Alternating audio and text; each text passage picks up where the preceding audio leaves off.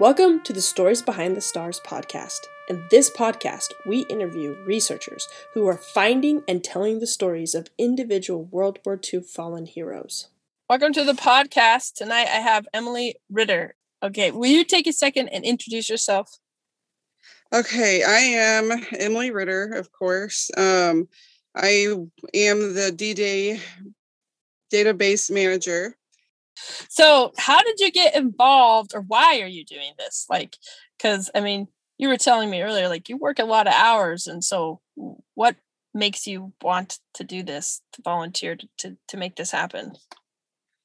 Well, I started this for certain circumstances I had going on.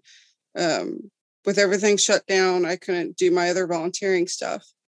So, I was watching documentaries and happened to, I love history. So when I saw this, I was like, okay, history, good thing, I could always learn more.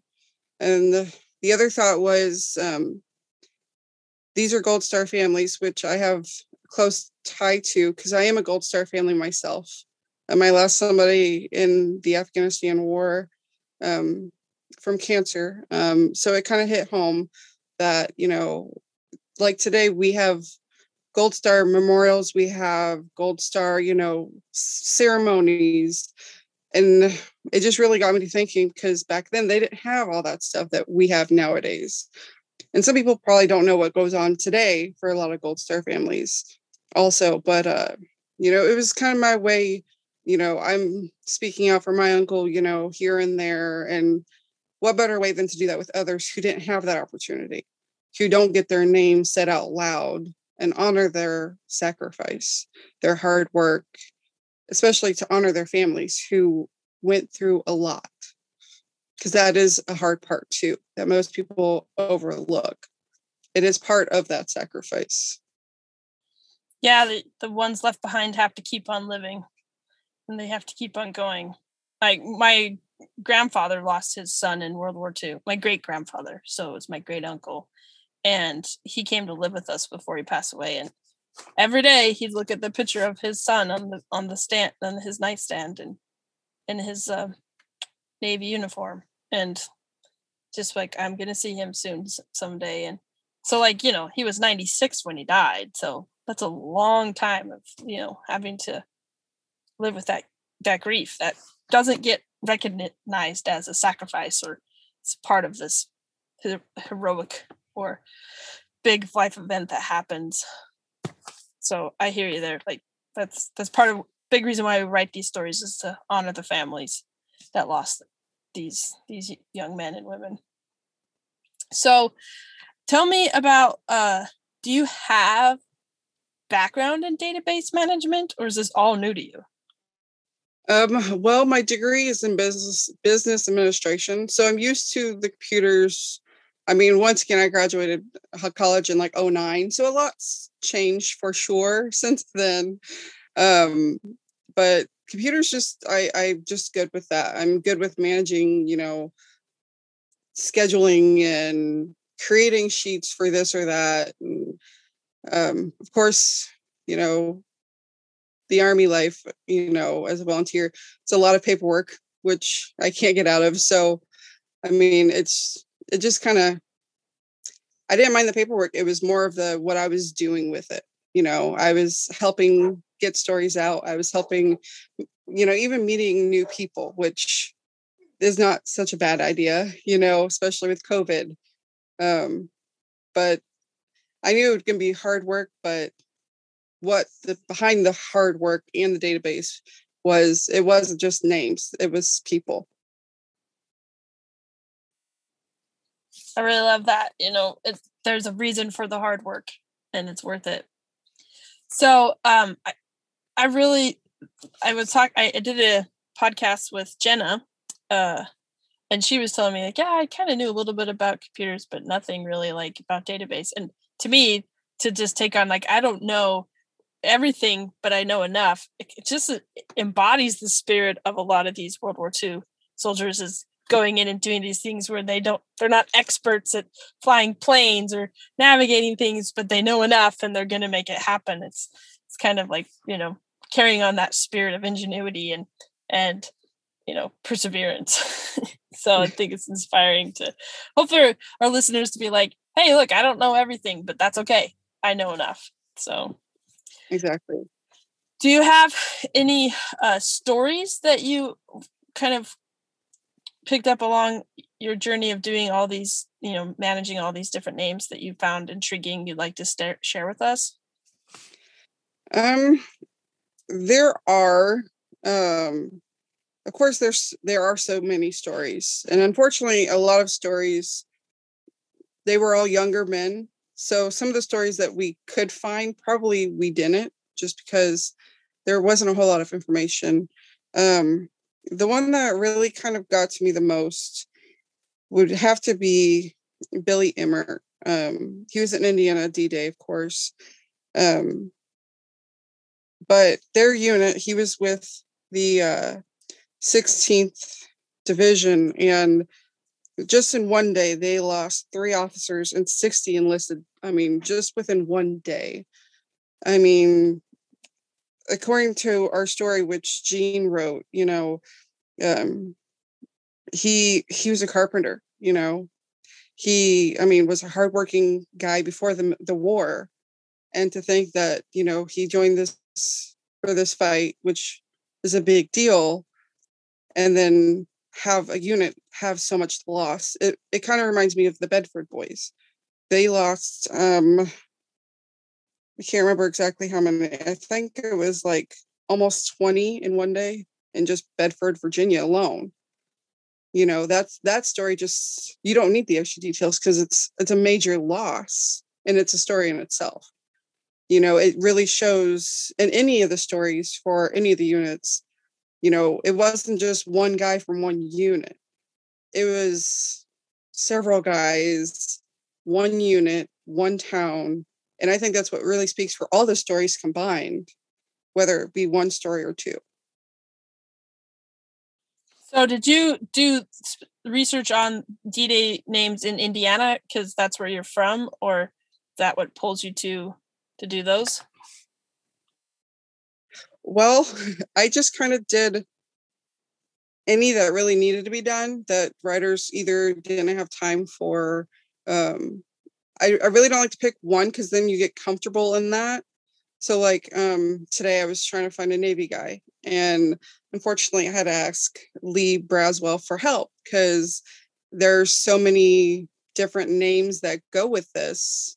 And it does get a little overwhelming because you don't want to miss those fine details. You don't want to miss if they had a wife, or especially if they had a child. You want to get those special early life moments that are so hard in this generation, since it was so long ago, to capture those, especially in a story. And so the records, how has navigating those really old records been? Is it pretty challenging? Is it like detective work? Like, what's your insight onto that? I think it's a little bit of detective work and a little bit of determination, to be honest. Some things you can find easily. Most of the time, if you find it too easily, usually it's not correct. Or you can go into something for 8 hours, like the one I had earlier. There's multiple different people with the same name. And that's where a lot of the more time comes into it, because it is, you don't want to get that wrong person. So it's really just depending on who is doing the research. Like on our D-Day Facebook page, if you had troubles, we had other writers who would actually step up and try to help you, which was nice because that was kind of like a resource in its own with people that you work with, which is always a nice thing. We could go to Fields of Honor, Honor States, 1,000,001 sites, and we could still miss something that somebody knows, hey, this is a site. And, that I think the biggest resource is having a Facebook page or something for all of us to talk about if we are struggling. That's going to be the biggest resource for any story, I think. It's like having like a fresh set of eyes on like a tap, you get kind of bogged down, and then you're like, someone jumps in, it's like, oh, it's right there. You're like, oh, yeah, that's awesome. Thank you. So that's the kind of the awesome community that we're building. And it was super fun to have everybody on the call and the Facebook, on the Zoom call that we had. Just to kind of see everyone's face and say, oh, hey, we're a team doing this together. We're not alone. And do you feel like you were part of something that is just always going to be remembered in your life as something you look back on? Definitely. I don't want to say we left as, it was kind of like we left as like D-Day family. We joked with each other. It felt like great connections. Definitely to carry me for the rest of my life. Not even just in the US, like we had a volunteer, Matthew, who was actually there on that podcast. I've talked with him, I convinced him to share photos of Normandy, which he did, which was amazing. And it's just, with computer, we can make a whole lot of more of those connections, which just feels so much better, especially now that, D-Day is almost over, and some of us, we are still talking and, getting, hey, what's going on for the next thing, even though I don't want to answer that right away. But I've kind of felt like there's a family out. So do you feel like doing this individual research has changed your perspective on history or on World War II at all? Like researching individual fallen has changed you at all? It definitely has. The biggest way it's changed me is to look at the difference between the war then and now. Like in Iraq, it's completely different. The men were in completely different situations, even down to the guns, down to the uniforms, down to, the enemy. It's completely different. And World War II was so much more harsh. Everybody feel your fears for these soldiers these days, which they do, and any right they do have. But back then, you may not have known where yours was. These days, you can get a phone call in 2 seconds to find out where a soldier is. And that changes your perspective as, military families now, that, that those families really do deserve all the recognition in the world for not knowing every minute of every day where their soldier was. Just to think, a gunshot didn't just send you home, you kept going, which, that's what this generation keeps doing, is we keep going forward, no judgments, just carry forward no matter what. And that's definitely what they had back then, is, as hurt as they were, you just fight to that finish line. I really like that, understanding the home front on a deeper level, because like I hadn't really thought about, we have communication, you can FaceTime, you can, it's a time difference, but like we're available, right? Whereas, months and months and months and still, not knowing what happens sometimes. Like, I remember one podcast they're talking about how the family still didn't know 70 years later how they actually had died. And so they were able to bring that closure to them. So it's like totally different worlds that is like really expands your understanding of the totalness of the war, how it encompassed so many people's lives. So if you had advice for someone who was on the fence about maybe volunteering or helping out, what would you say to them? Nothing hurts by trying it the first time. Like I tell my kids all the time, you never know until you try it. You never know how much something could mean to somebody else. You could see a veteran on the street that has a World War II hat, and you miss a great story by not just, being in your comfort zone saying, thank you, what's your name? It's all about just getting to know something you never knew before. It's that new change. Even a 5-minute conversation can change your life. A story can do the same thing. And a story can change, your kids' life. It's a life changer. Well, thank you so much for being willing to help us manage this massive project and help us make this a reality. And thank you so much for all the hours you spent. My dad and I just feel so grateful for our volunteers and just can't express how grateful we are. This project is not existent without you. And just taking on this massive thing and doing it we're just so grateful for it, and so grateful for you taking time today and kind of talking to us and helping us understand a little bit about more of the DJ project. And do you have anything else you want to add or say to our listeners?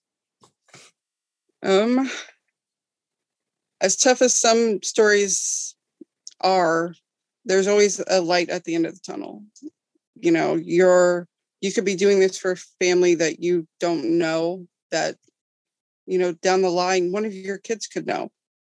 And when you come into Stories Behind the Stars, you're not leaving just a friend, you're leaving his family. Thank you for listening to the Stories Behind the Stars podcast. We're so grateful you're here with us today. If you like this content, please consider subscribing. Please consider donating on storiesbehindthestars.org, or even better yet, volunteering to help write these stories. We're so grateful for all of our many volunteers who are making this project happen. And if you have a story you think needs to be on this podcast, contact us at contact@storiesbehindthestars.org.